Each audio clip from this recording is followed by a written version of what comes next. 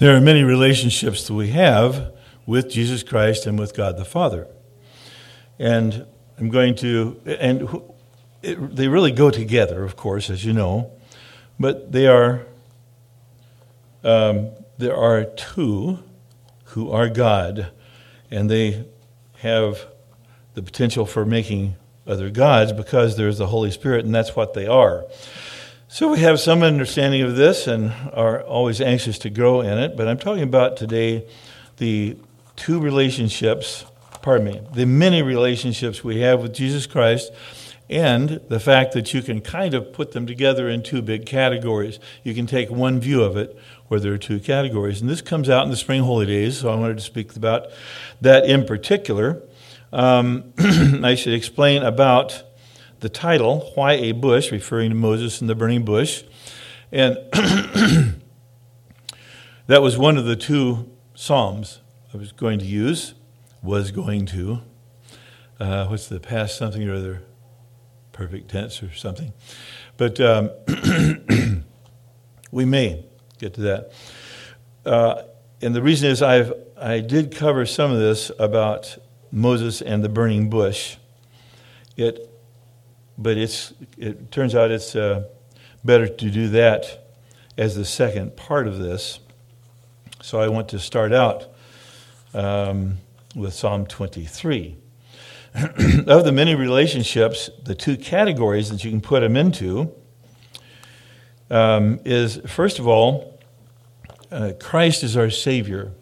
And growing up, some people don't at all in a Hindu culture or something, but as Christians, you do hear about Christ, and you hear about the Savior and the shepherd and the king and high priest, and depending on how much you've heard, you'd hear about all those things.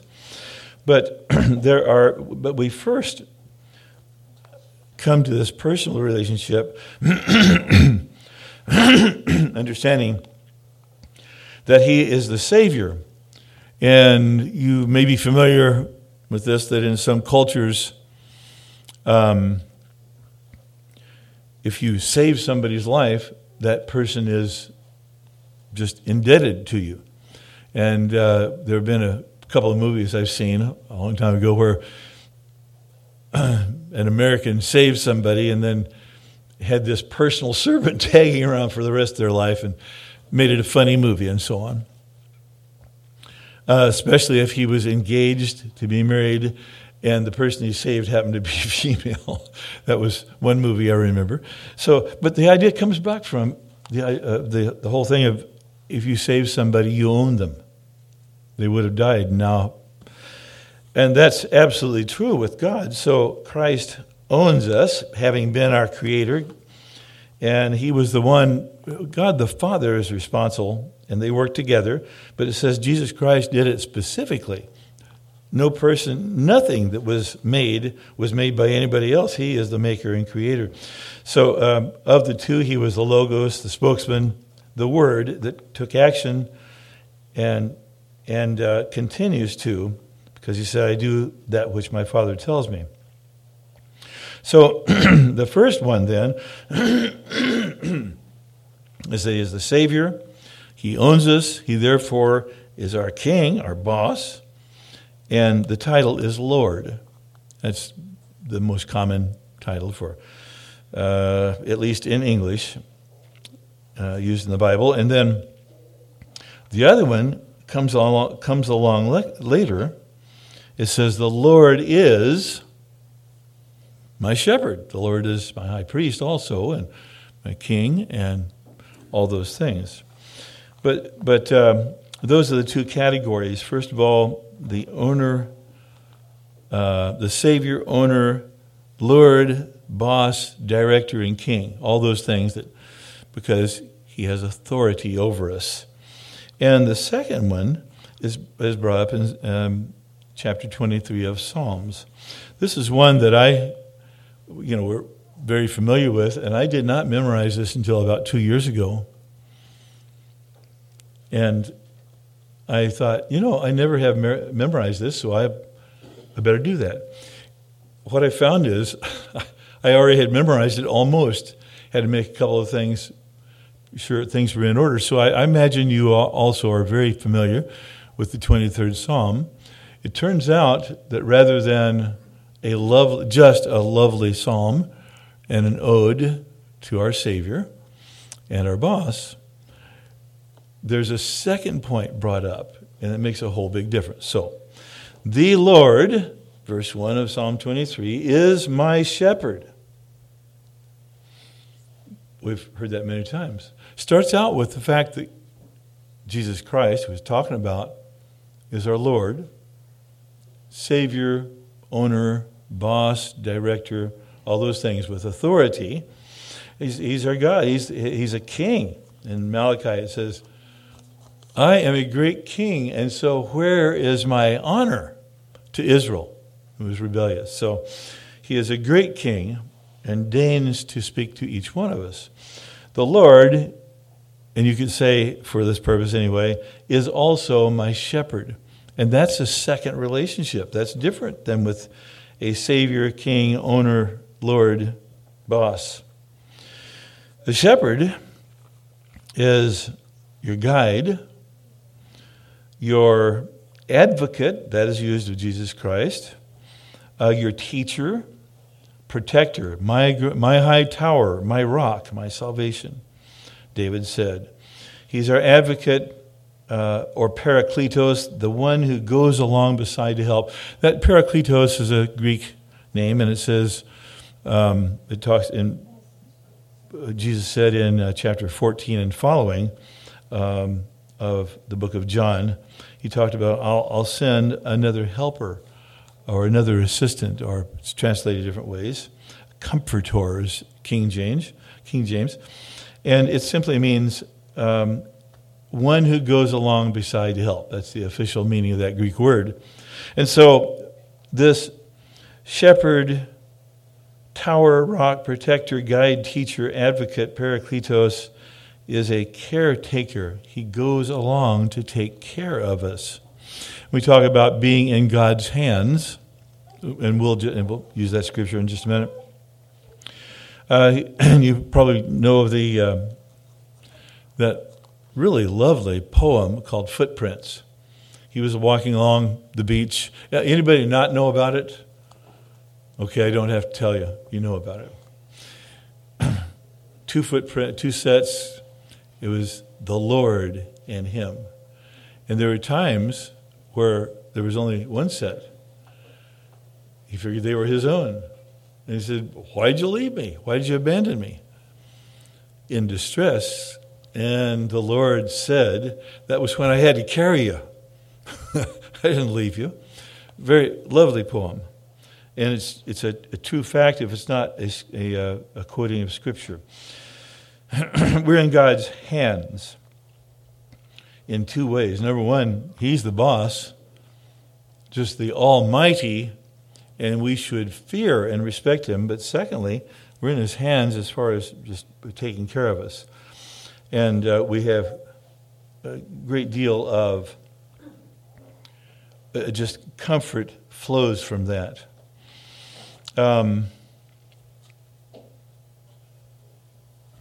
Now, I'm going to skip the why a bush question, move to that. We may be able to get to, I don't think we'll be able to get to that today. Besides, we have a social, so we won't get to it. But I did cover that a couple of 3 years ago, so I expect that everybody remembers every word I said, right? So we don't need, but really, in order, that's what we'll do. Cover that before Passover and several other things. Now, let's go ahead and continue with this. I mean, we just read the first verse. So, he makes me to lie down in green pastures. That's the sheep. If you're lying down in a green pasture and you're a sheep, you know what that means? You have just eaten and you're feeling good. So you sit down and take a nap and relax like sheep are supposed to do, and chew your cud and do all those sheep things. And then he says, he leads me beside still waters. Well, when you get up from your nap and chewing your cud and all that pleasant stuff, You don't want to have to go down to a rushing mountain stream and pick your way through the rocks. And, you want a nice, calm stream. And it's just a picture of tranquility, peace, that God is offering to us, joy and peace. He restores my soul. So one thing that's very restorative is having a nice meal with plenty to drink and then take a nice nap. And that's what's just happened to you. So he restores my soul. But this is different than just your physical soul, your physical life. God restores us when we eat out of his pasture, which is God teaching us. It always goes back to study and prayer. If we miss that, we're missing the food, that which brings restoration and comfort. He leads me in the paths of righteousness for his name's sake. This is so important. It's hard not to say, explain everything, but I think you know that already anyway. He leads me in the path of righteousness, but for his name's sake, he wants to be known. It's really important. He wants us to know him. Yea, though I walk through the valley of the shadow of death. In other words, yea, though I am a human, and that's what we humans do, there are periods of time when we're in the shadow of death through that valley. And there's more to that, but this is normal stuff for humans. David, of course, had specific times when he was, running from people with real swords and spears who wished him harm. And so it's more dramatic, but we have our own dramas in fighting through the Christian calling. The valley of the shadow of death, I will fear no evil. At this point, the sheep has been talking and just about how he or she is doing. But now it switches, and he's talking to Jesus the shepherd. Thou art with me. I won't fear any evil because you are with me. And your rod and staff, they comfort me. The rod and staff are two different things, two different functions, both of which protect and direct the sheep. You prepare a table before me in the presence of my enemies. When I think of that, a picture comes to mind. It's all filled in. It's kind of woody. It's not deep woods, but he's been going through the shadow of death down into the ravine. He comes into kind of a flat place, a meadow with light birch trees around it, birch and aspen. That's why I experienced plenty of times. And those were lovely places because you had a nice little place for a picnic. So he's going to a picnic that God has provided.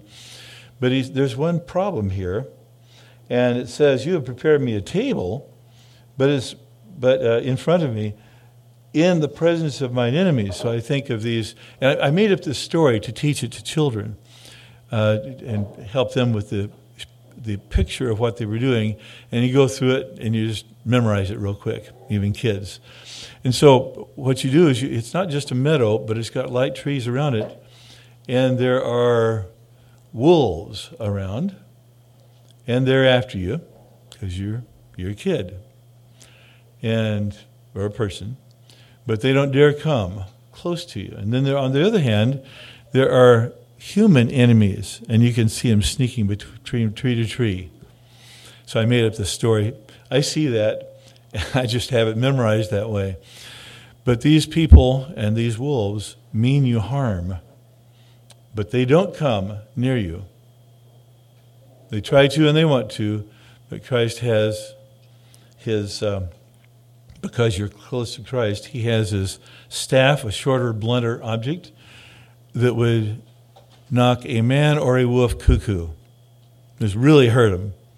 And the other is the shepherd's crook, If you start wandering out and you're going towards an enemy, he'll reach over and put that hook around your neck and pull you right back in the way to go. And so it's a wonderful picture here. But you prepared a table before me, a meal, in the presence of mine enemies. And that's the problem. But he's protected, the sheep is. And now he's talking directly to Christ. And you anoint my head with oil. That has to do with being chosen and showing that God has this personal relationship, and he will never let you go, never forsake, never walk away. As soon as we turn, he will turn to us if he isn't already. And my cup runs over. And so it's a cup of water or a cup of wine, or in the story it's chocolate milk because it's for kids. And and it's so much that it's almost about, oops, it spilled over a little bit, My cup runneth over. Yum, yum. Surely, and his conclusion here is, I'm totally protected and totally secure and totally filled with what I need. Not just food, but joy. Speaking of turning to the spiritual, as Mark mentioned. Surely, here's the conclusion, surely goodness and mercy. We want goodness always, and we need mercy.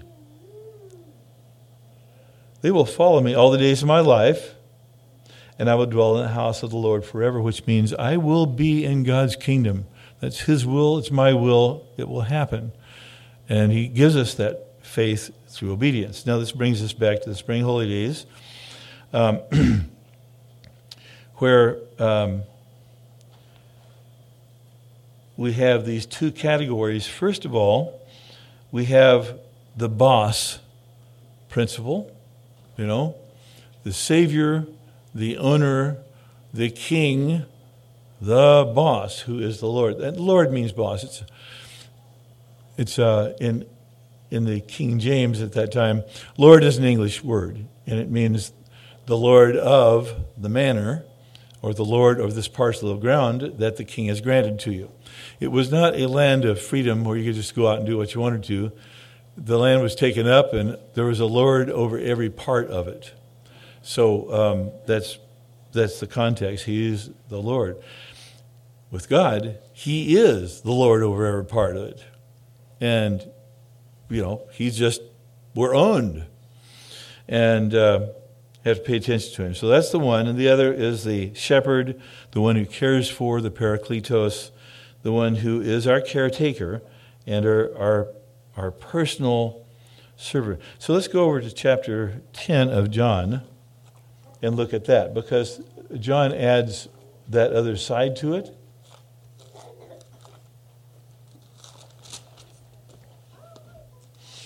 We're getting into dangerous territory here, because I never can see that clock and be positive of what it says. Okay, I'm just going to have to keep this out here. Not too dangerous, though. We don't have that much to do today. Okay, let's go to John 10, I said, and this is the subtitle, not in the Bible, but over the chapter 10, is The Good Shepherd. I call my own sheep by name, and so on. I want to go down here to verse 11. Well, let's read verse 10, which is so important. The thief... No. Yes, verse 10. The thief comes but to steal and kill and to destroy. But I am come that they might have life, and that they might have it more abundantly. So 10b is what I was after. Christ came to give us abundant life. Jesus and the Father planned this out way before anything happened, had it all planned. And then he says, I am the good shepherd. The good shepherd gives his life for the sheep. And of course, Christ, that's just a direct fact of history, that Jesus Christ gave his life for us. And so we have the other side of being owned and having a ruler above us, knowing that Christ is the Savior who owns us and is the King, and so on. But here's another side that Psalm 23 brings up. The Lord is my shepherd. And this is about the shepherd specifically. Christ followed up on this, and that has to do with our security and and being the shepherd. So let's continue to read. I wanted to read verses 14 and 15. He speaks about the hireling, verse 12, and the hireling will flee because he's not concerned about the sheep. He's in it for himself. So Christ had very bad words for people, and we hear about this on the news. There is another church scandal or something, and there are shepherds that don't care. And then he makes the comment here about other sheep and another pasture, another flock, or another fold. Verse 17 then,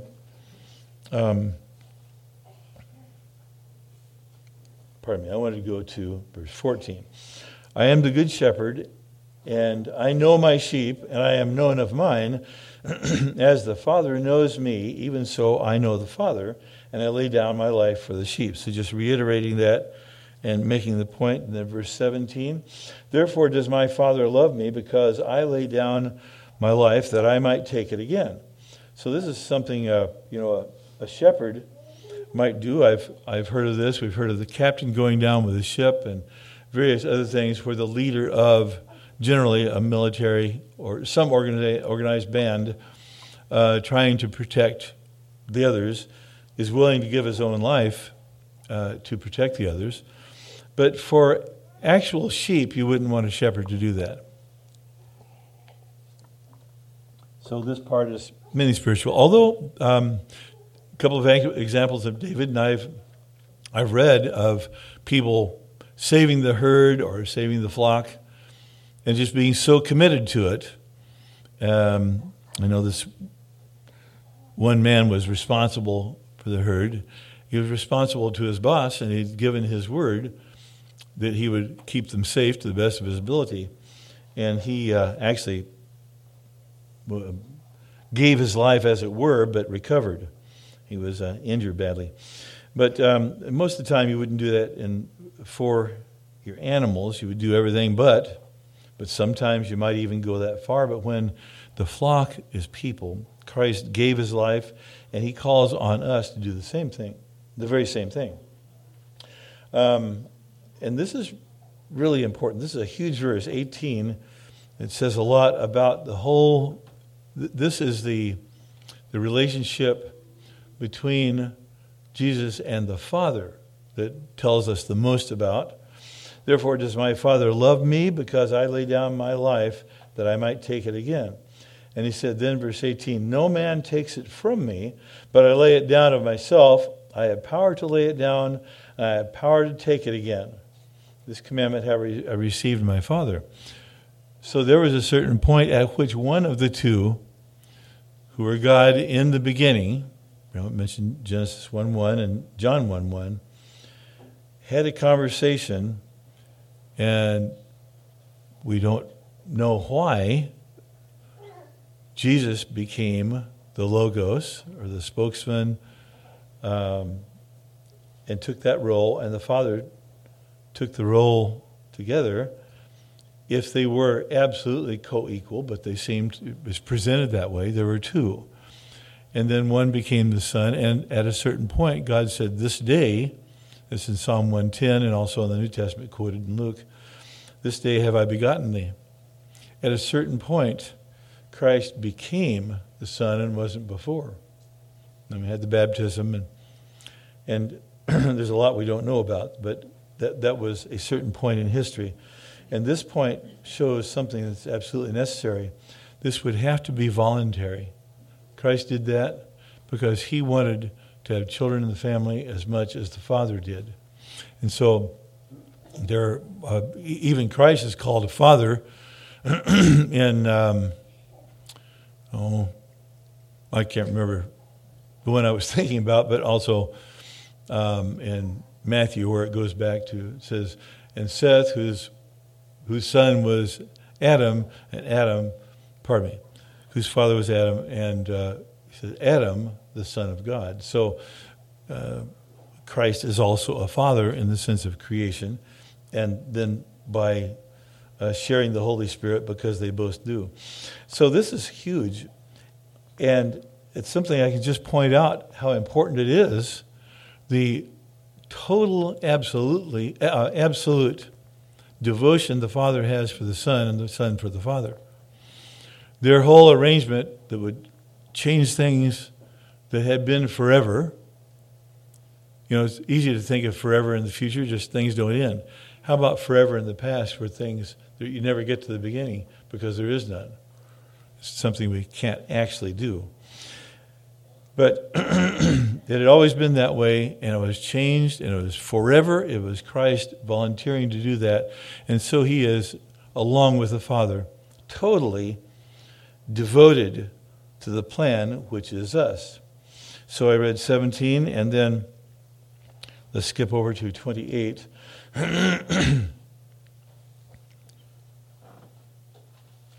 No, 27. My sheep hear my voice, and I know them, and they follow me, and I give unto them eternal life, and they shall never perish, neither shall any man pluck them up out of my hand, which is a very interesting thing. My Father who gave them to me is greater than all, and no man is able to pluck them out of my Father's hand. So in Psalm 23, we have a situation which is also referred to in Psalm 91, where we're in God's hands for care. And specifically, we are in the hand, singular hand, of Jesus Christ. And what does that mean? Well, Psalm 91 shows that it means total security. Nothing can get to us. But let's continue reading here. We have a situation being described here, which is one of the benefits we have from Christ's sacrifice, and that is total security. And that's what we're talking about here. Verse 27 to 30. My sheep hear my voice. I know them, and they follow me. And you've probably heard, I've heard several sermons, read a couple of books, and given a couple of sermons myself on Psalm 23 from the viewpoint of a shepherd. There are several books that are really good studies, but there's one, Psalm 23, in the eyes or through the eyes of a shepherd. And it points out that the sheep get to know your voice and they trust you. And you walk toward them, they'll run away, but the more they know you, they just stand there because you're the shepherd and you're their boss and they're mainly their caretaker. And somebody else tries to call them and they won't respond at all, except by running away or whatever. But the shepherd can come and calm them with his voice. I guess I've seen this, but not really that I could describe well. They look like pretty unruly creatures to me, running around. But a good shepherd who knows the sheep well and takes care of them and doesn't mistreat them, especially with the help of a good Australian shepherd, dog, that helps a lot. The sheep will just respond and cooperate with the shepherd. So it has to do a lot with the shepherd's concern and how he treats them. And you can get a sheep to move roughly or kindly, gently. So all those analogies apply. So my Father who gave them to me, verse 29. Just a minute. I skipped over verse 28. I know them and they follow me. And I give unto them, one more point on that. You can have a big, large gathering of sheep, several herds together, and the shepherds don't worry about keeping them apart so they won't lose them, because they get done with their drinking at the water, and then the shepherd calls them, and each shepherd calls a sheep, and they will walk out to their own shepherd. Really pretty cool. It's such a good analogy that God gives to us in calling us sheep. So, and it talks about listening to him and responding to his voice. Verse 28, my sheep hear my voice. No, that's 27. 28, and I give unto them eternal life, and they shall never perish, neither shall any man pluck them out of my hand. So this plucking out of the hand comes up very quickly. Verse 29, my Father who gave them to me is greater than all, and no man is able to pluck them out of my Father's hand. So how can you be in two hands at once that belong to different people? And here is the answer in the next verse. I and my Father are one. They work together in a spiritual way, in ways that we don't grasp. They are one. We have some idea of that with very, very close relationships, but this goes beyond what we as humans experience. So there's a multitude of scriptures that we go to, and I would like to turn to 1 Peter 1, verse 4, maybe the first 4 verses.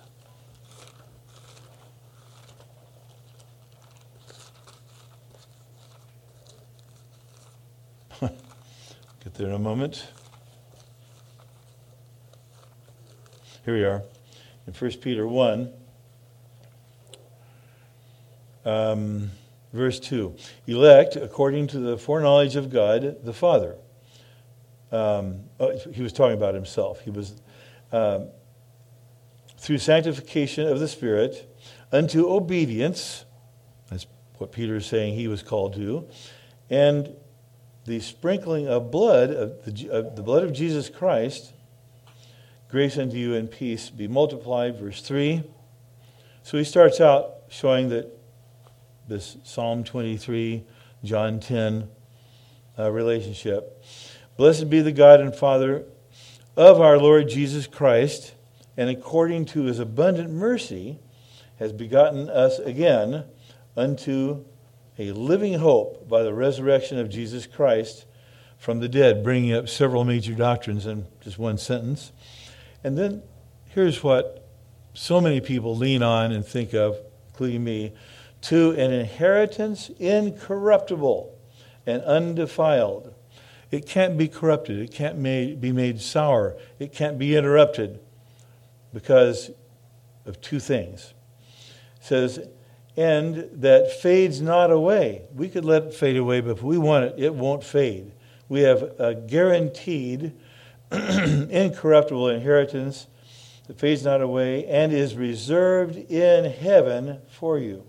So if you have a large amount of money or maybe a very expensive jewel or necklace or something, and you have it reserved in the Wells Fargo bank downstairs, in the vaults, it's pretty safe for a time. But all empires have fallen, and the whole world is going to fall before Christ comes. That's not really safe, but if you have it reserved in heaven, it's just there, absolutely, never to go away. So that's pretty great scripture, I think. There are others to go with it, but that makes the point. And so John 10 then actually expands Psalm 23, and there are other scriptures that refer to the other Psalms that refer to that too.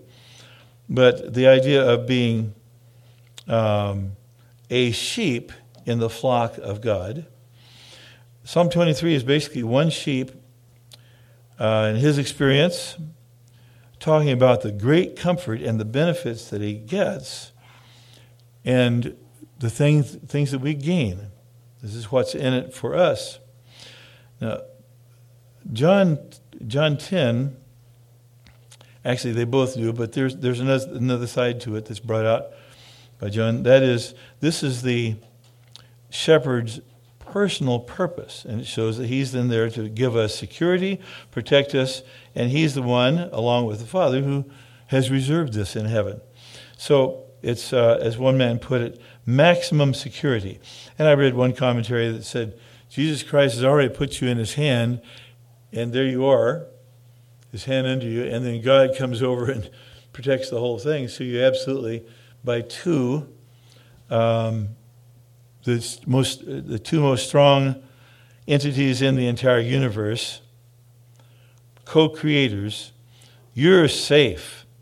You're covered by the Father's hand, and you're cupped in Jesus' hand. He, let's put it that way, It doesn't say. It says we are in both of their hands. So here is a point that, getting back to the original thing I mentioned about there being two basic relationships we have with Christ. It's actually one, but there are different aspects to it. And one is, the Lord is my shepherd. I just quoted that out of Psalm 23. And then this particular commentary caught my eye because I don't think I've ever seen it in any other commentary. He says, but the Lord is my shepherd. He says that. He said, but also we should be able to say, the shepherd is my Lord. So I read that and I said, what's he talking about? The same person. But this commentary did bring out a good point, and that is that, and then I just applied it to Passover and the days of unleavened bread. So I'd like to then go to Luke chapter 2 and consider the overall purpose for these relationships that we have with Jesus Christ, and there are many, but in seemingly two categories. So let's go to Luke chapter 2.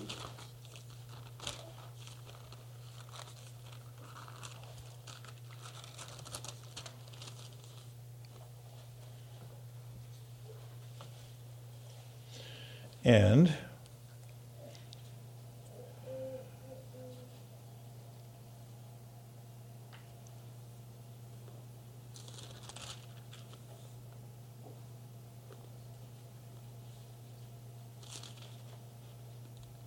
long chapter.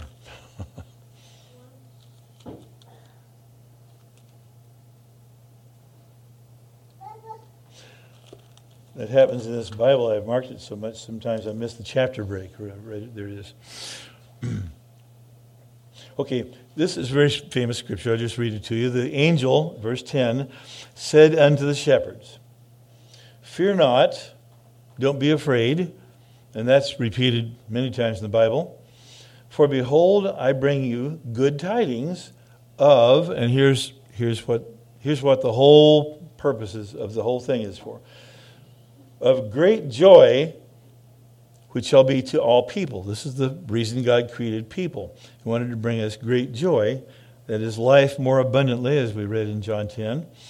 He says, so for unto you is born this day in the city of David a Savior, who is Christ the Lord. So it talks about the Savior and then Christ the Lord, and this shall be a sign unto you. You shall find the babe wrapped up in swaddling clothes, and so on. So you have two more statements, the Savior and the Lord, and this time they are complementary there, whereas the other one was in Psalm 23 and 10 mentioned the shepherd and the Lord. And there is quite a bit of overlapping, but these two basic, functions remain. And that is that one is that Christ is our King and our boss, our owner, and so on, and we had better obey him. And the other is he's our caretaker and Parakletos. This is something I've thought a lot about. Many people say this, millions in fact. We can read this, and I've noticed in my own life, perhaps you have in your own life, that we'll read this and we believe it without interruption. We always believe it. Looking around, sometimes you say, well, I don't have very much joy, though. The Lord is my shepherd, and my caretaker is my boss, my Lord, my King. And Luke 2 says the whole purpose of this deal was to bring us great joy. And so I won't ask for a show of hands, but I'm quite sure that I have everybody here, including me, saying there are times when I don't have very much joy. Try to minimize that, and then I'll go along for a while and say, "Whoa, what's going wrong?" I'm not as excited. And I've gotten to thinking about the problems and and so on. The stresses, the distress, fears, failure, that I come up with my shortcoming, my many shortcomings, focusing on that rather than the positive. And so, an old lesson, very, very common, but that is the purpose of all this. Psalm 23 mainly talks about the things that we get, that we gain, the benefits that God provides us. But sometimes, and if you don't get both of these, that Christ is the Savior and the caretaker, but also the boss and the one we have to obey, he's the one that has everything we want. If you don't have that in balance, then I know of people who have said essentially to me, I don't really have, I'm not having too much of a green pasture experience in my life, you know. Not very much restoration. I've kind of been pulling the load for a while here, maybe a long while along here, but my cup hasn't run over in a long time. If you look at this, go back and analyze it, and something is wrong with in how you're perceiving Christ. Because we have these two big categories, and as I say, there's a lot of overlapping and so on, but it's worth us thinking about how important it is for us and how much he requires us to obey, and the fact that we mess up and he forgives us and helps us and encourages us. Both of those are going on. Sometimes they're kind of together, but sometimes they're at different times. Situations where they don't happen together. So, the key is to focus on both of those. Christ as our Lord and boss, and have a fear of God, of disobeying God. I would fear to do that. Probably people you would fear to cross, like your mate, or a coworker, or a neighbor, or somebody in your family. The thought of really getting into a row with somebody that you love and care for, or that's important, like your boss or somebody, there's a fear there, and there's a proper fear or respect there. And we should have that with Christ. Some people and different religions tend to focus on those two facts. Whole religions, there are religions, I've talked with people who are just so fearful of everything, and they want to make sure that they're repentant, and so they go into self-loathing and say, "Oh, what a rotten bum I am," and that's mainly how they see themselves. And so they're focusing on that negative. It doesn't help them to have joy. And then there are other people that don't seem to have that, but other churches that emphasize just the blessings. And a lot of times it involves money. You might have noticed the prosperity gospel, it's called.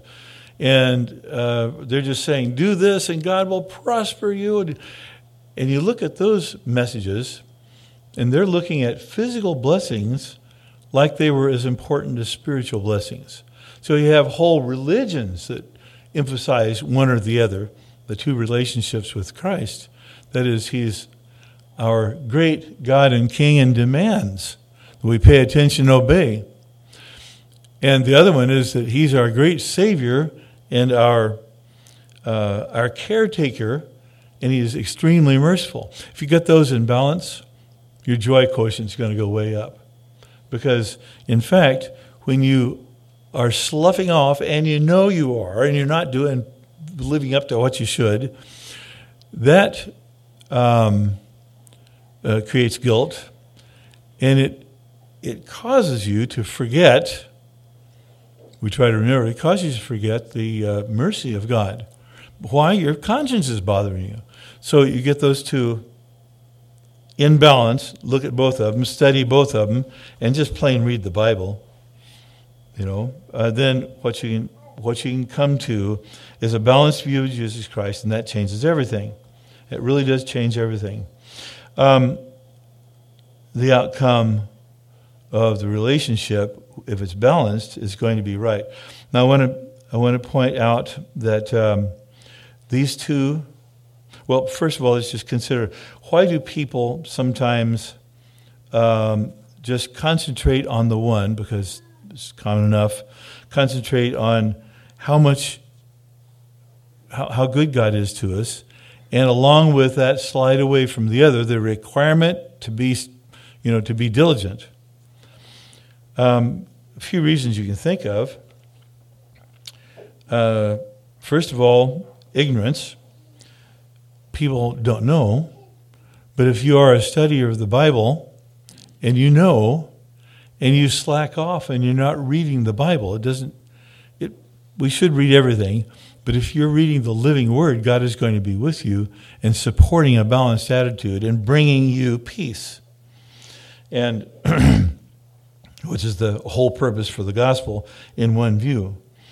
But if you're sloughing off, you're going to be ill at ease, and your relationship with Christ isn't going to be strong and vibrant, strong and what was that word I was going to say?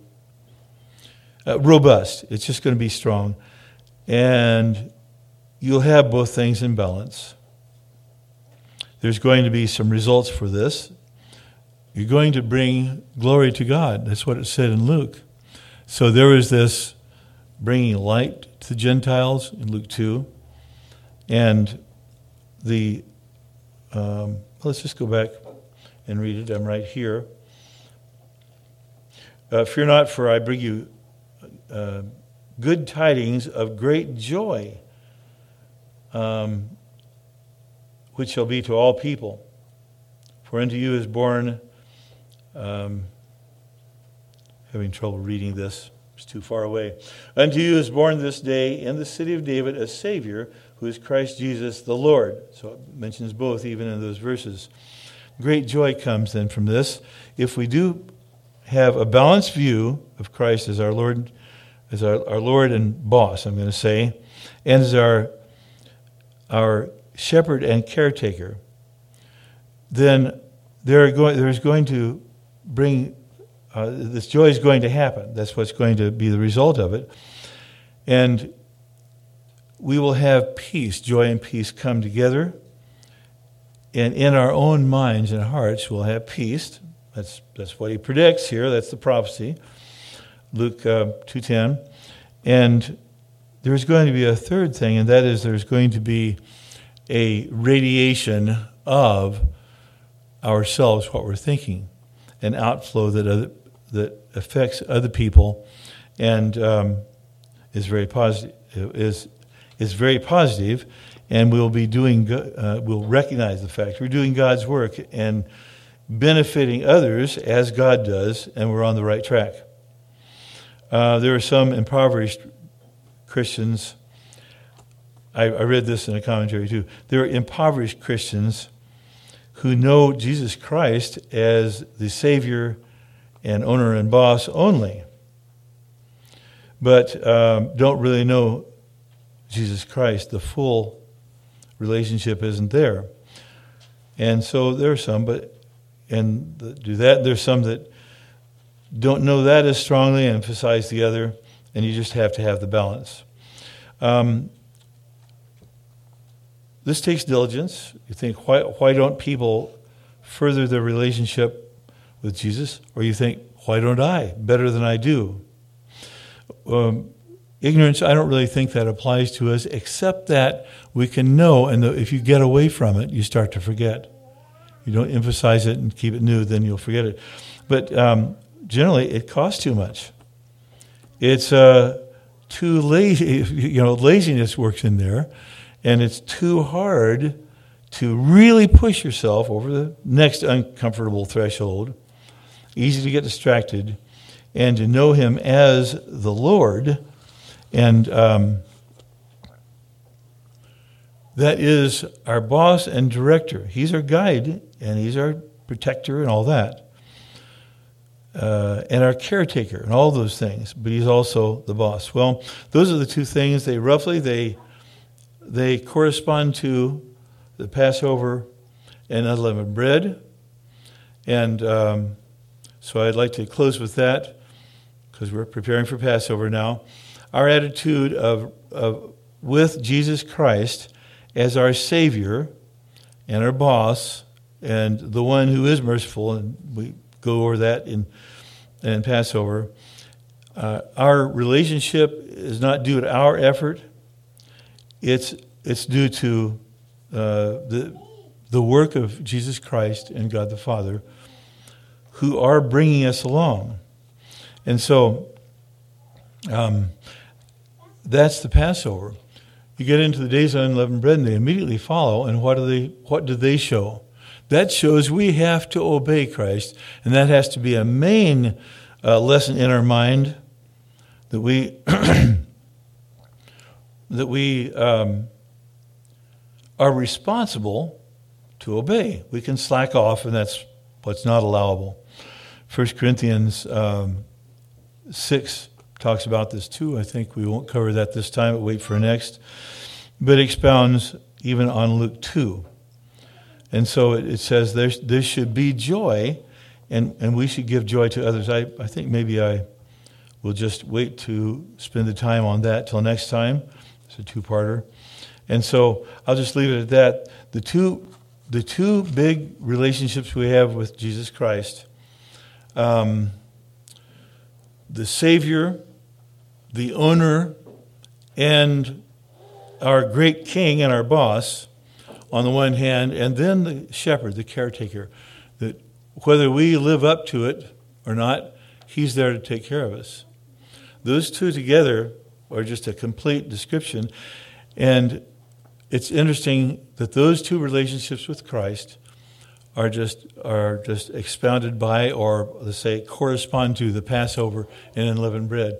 So that's what God has called us to, one of absolute, complete mercy to the point of just total protection, and then another word I can't think of. Won't quite come, but just a complete safety. And that's Passover. We just have that. And the other is this important and vital part that we have to be obeying and actively moving along and growing with Christ. So if you have those two, you have the general idea and the basic idea of Passover and the days of unleavened bread, and that's why, and we need to review that often, and that's why God causes us to review by keeping the holy days every year. Now, that's the end of part one. The part two is actually why the bush. Why did God need a bush to make himself known to Moses, and